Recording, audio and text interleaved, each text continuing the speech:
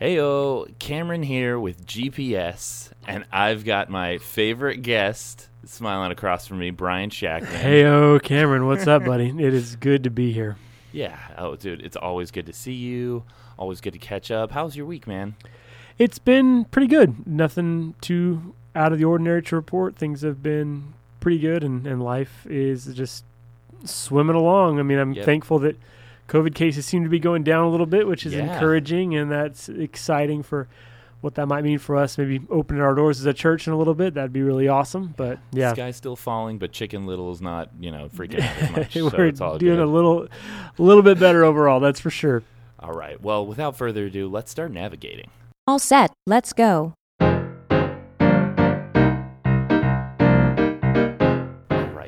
So you talked a bit about favoritism last week in your lesson.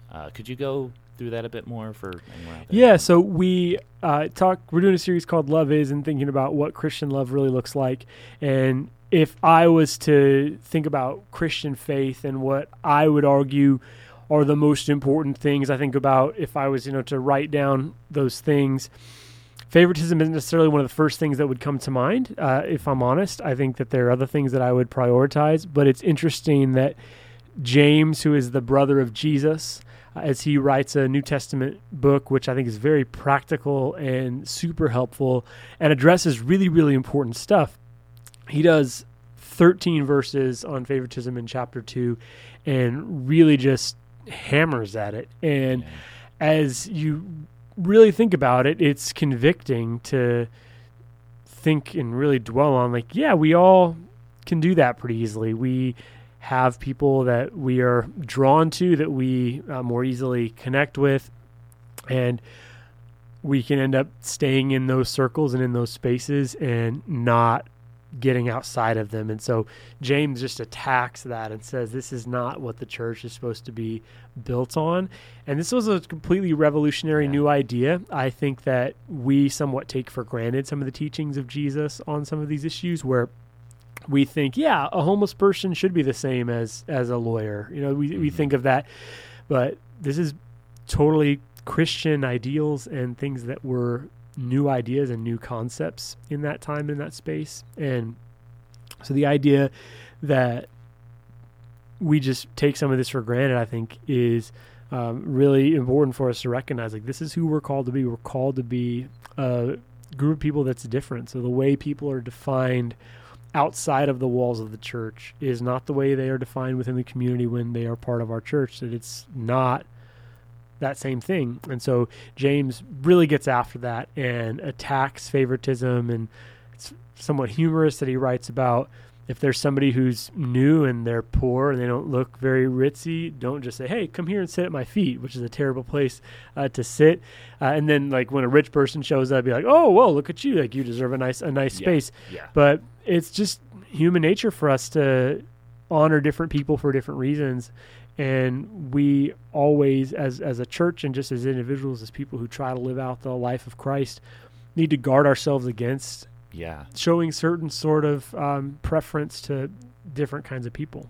Yeah, because even though it's an integral part of our religion, I would think that's kind of one of the first things I learned is don't show favoritism. In a lot of ways, it's treat everyone equally. Mm-hmm.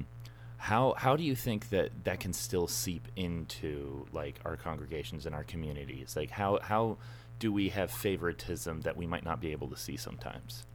Well, I think with what we're seeing with racial injustice right now, how that pretty obviously has seeped in many harmful ways, where people of different colors and ethnicities, they are now, really saying very loudly, this is something that we experience all the time. And we need to be good listeners during this time, but then seeking out moving forward, how to be different. What does it look like for us to be a different sort of person in our communities, in the ways that we reach out and love other people? And it's, I think, something that is going to always be a challenge for us, but it's absolutely critical that we would really say, I'm going to choose to not let my biases get the best of me, and I'm going to seek relationships with people who are different than me. And it's something that is going to be a constant orientation, that I am going to choose to do that instead of just be comfortable, because I think we can easily just choose comfort instead of reaching out.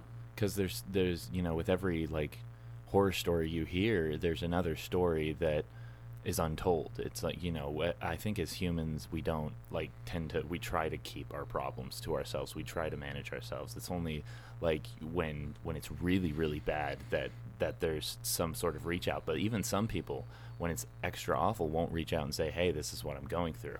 And I think it's up to us as, people of our community and as Christians to really give that, to say, hey, I need to hear your story, instead of just, waiting around and expecting, oh, well, if someone feels like they're left out, they'll tell me, right? Yeah. It's like, it's being proactive in making sure that no one feels left out and no one feels, no, it's so true, and so important that we would prioritize that and make it something that is really significant and important in our lives. That I want to have Black friends, I want to have Hispanic friends, I want to have Asian friends, and just not just to make myself look better or anything, but because that is something that is a driving force of my life, and really critical that I think about how I can continue to reach out to people and show the love of Christ to the world. And that is basically dependent on us. Yeah, and an open perspective is not necessarily natural. We like you said, these morals have at one time were radical. Like, we consider them, oh, these are human morals now, treating everyone equal. It's almost like a common thing. But back in the day, it was radical. So it is, in a way, it's natural for us to discriminate based on what we see. Like it's the first thing that comes to mind. But it's not letting that have power. It's not giving that an extra thought and going, well, I kind of have a weird feeling about this person, so I'm not going to really talk with this person, because we just don't quite connect. It's like, I get when two people don't get along very well, like, that's fine, but there still needs to be some kind of, love and understanding that's there, not just like we don't get along, so I'm just not going to even bother with that. Yeah. Yeah. No, it takes a constant orientation of the heart to say this is something that matters to me, and it doesn't just matter for a moment that I show up at a march, though that's a good thing to do, or that I think about this for a few minutes. It's like, how can I continue to be part of the solution? How can I choose to be a neighbor and seek out other people and make that truly a priority in my life? Yeah. You said something in your sermon about, as Christians, we need to break down walls. Actually, we need to break down barriers that divide us and other people. How do we be better? How can we be better break down wall Christians? Yeah, I think it's by understanding that there are always going to be things that seep into us that just make us feel a little bit more comfortable. As a church, I'm so proud of the ways that we have broken down walls that existed within our denomination, things that people had practiced for years and years, and we changed some stuff pretty dramatically.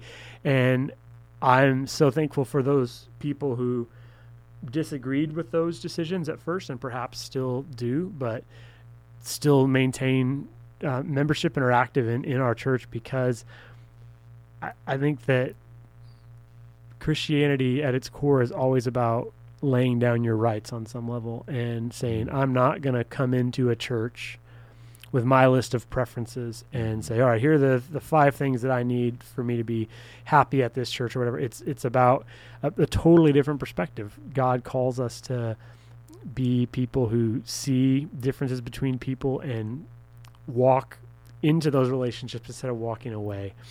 And that's really vital for us to always be people who are oriented towards that. And I think you need to think about how you are with your life, not allowing things that separate you to be the things that define you from people. Yeah.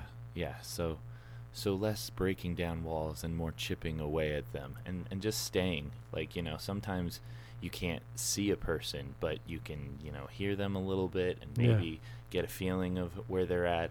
And it's just staying long enough to where you're able to see. Yeah. Finally, the person in front of you who is more like you than some of us would even care to admit, Yeah. Like, I think we tend to find like people even in our subconscious that we're like, oh well, I don't like those people, or like not maybe not necessarily a group of people, but like like, oh, I don't like this kind of person, or I don't like this kind of person.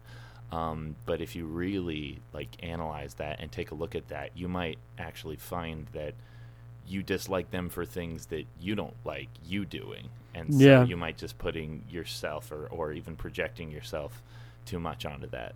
Definitely. Yeah, I think that's very true. Yeah. So what's the big idea? I would say that we have to really guard ourselves against favoritism, where we show certain types of love to only certain kinds of people. And James, in that chapter 2, where he really hammers at it, he compares it to adultery and murder, which are the two like big letter sins that we obviously honestly at times go, well, at least I'm not, and James says basically sin is sin, and this is one of those sins. And I just think it is way more prevalent than we even admit or like to realize, and we need to constantly guard ourselves against it. Yeah. And what's a interaction you had this week that either really touched you or really made you recognize? There was a meeting I had with one of our church members, and to be honest, he's struggling a little bit, but I can't really give you any more than that. But just it was just really powerful to be in communion and just have a spirit of vulnerability with this individual, and it just makes me miss our church even more, and those kind of interactions that I had way more regularly during COVID. And I think it's starting to get back to hopefully a little bit of normalcy, but that was just a really, really special moment for me, and just another affirmation of the ways that our church has just deep relationships with each other. And I was so thankful for him and sharing, because everybody is weak and vulnerable during this time, and just because you're experiencing it perhaps more acutely than someone else, that's okay. You reach out. If you're listening to this and you would like to reach out to me, please do. Bryan with a Y at Glendale.Church. We'd love to hear from you and love to connect. But if you're struggling, just don't struggle alone. Find somebody to talk to, because we all need it from time to time. Yeah, that's good. Thanks, Bryan. Thank you so much for definitely. Thank you, Cameron. It's always a blessing to being chat my with favorite you. guest. Until you have another guest. Thanks again for joining us today on GPS. You've heard from us. Now we want to hear from you. Reach out to us on Instagram at Glendale Post Sermon, and you can connect with Glendale Church at Glendale Church of Christ. You can find me on Instagram at Cam the Voice. Our website is www.glendale.church, where you can get more info about us, including location, hours, or if you just want to connect with someone. Thanks again for listening to Glendale Post Sermon. We'll see you next time.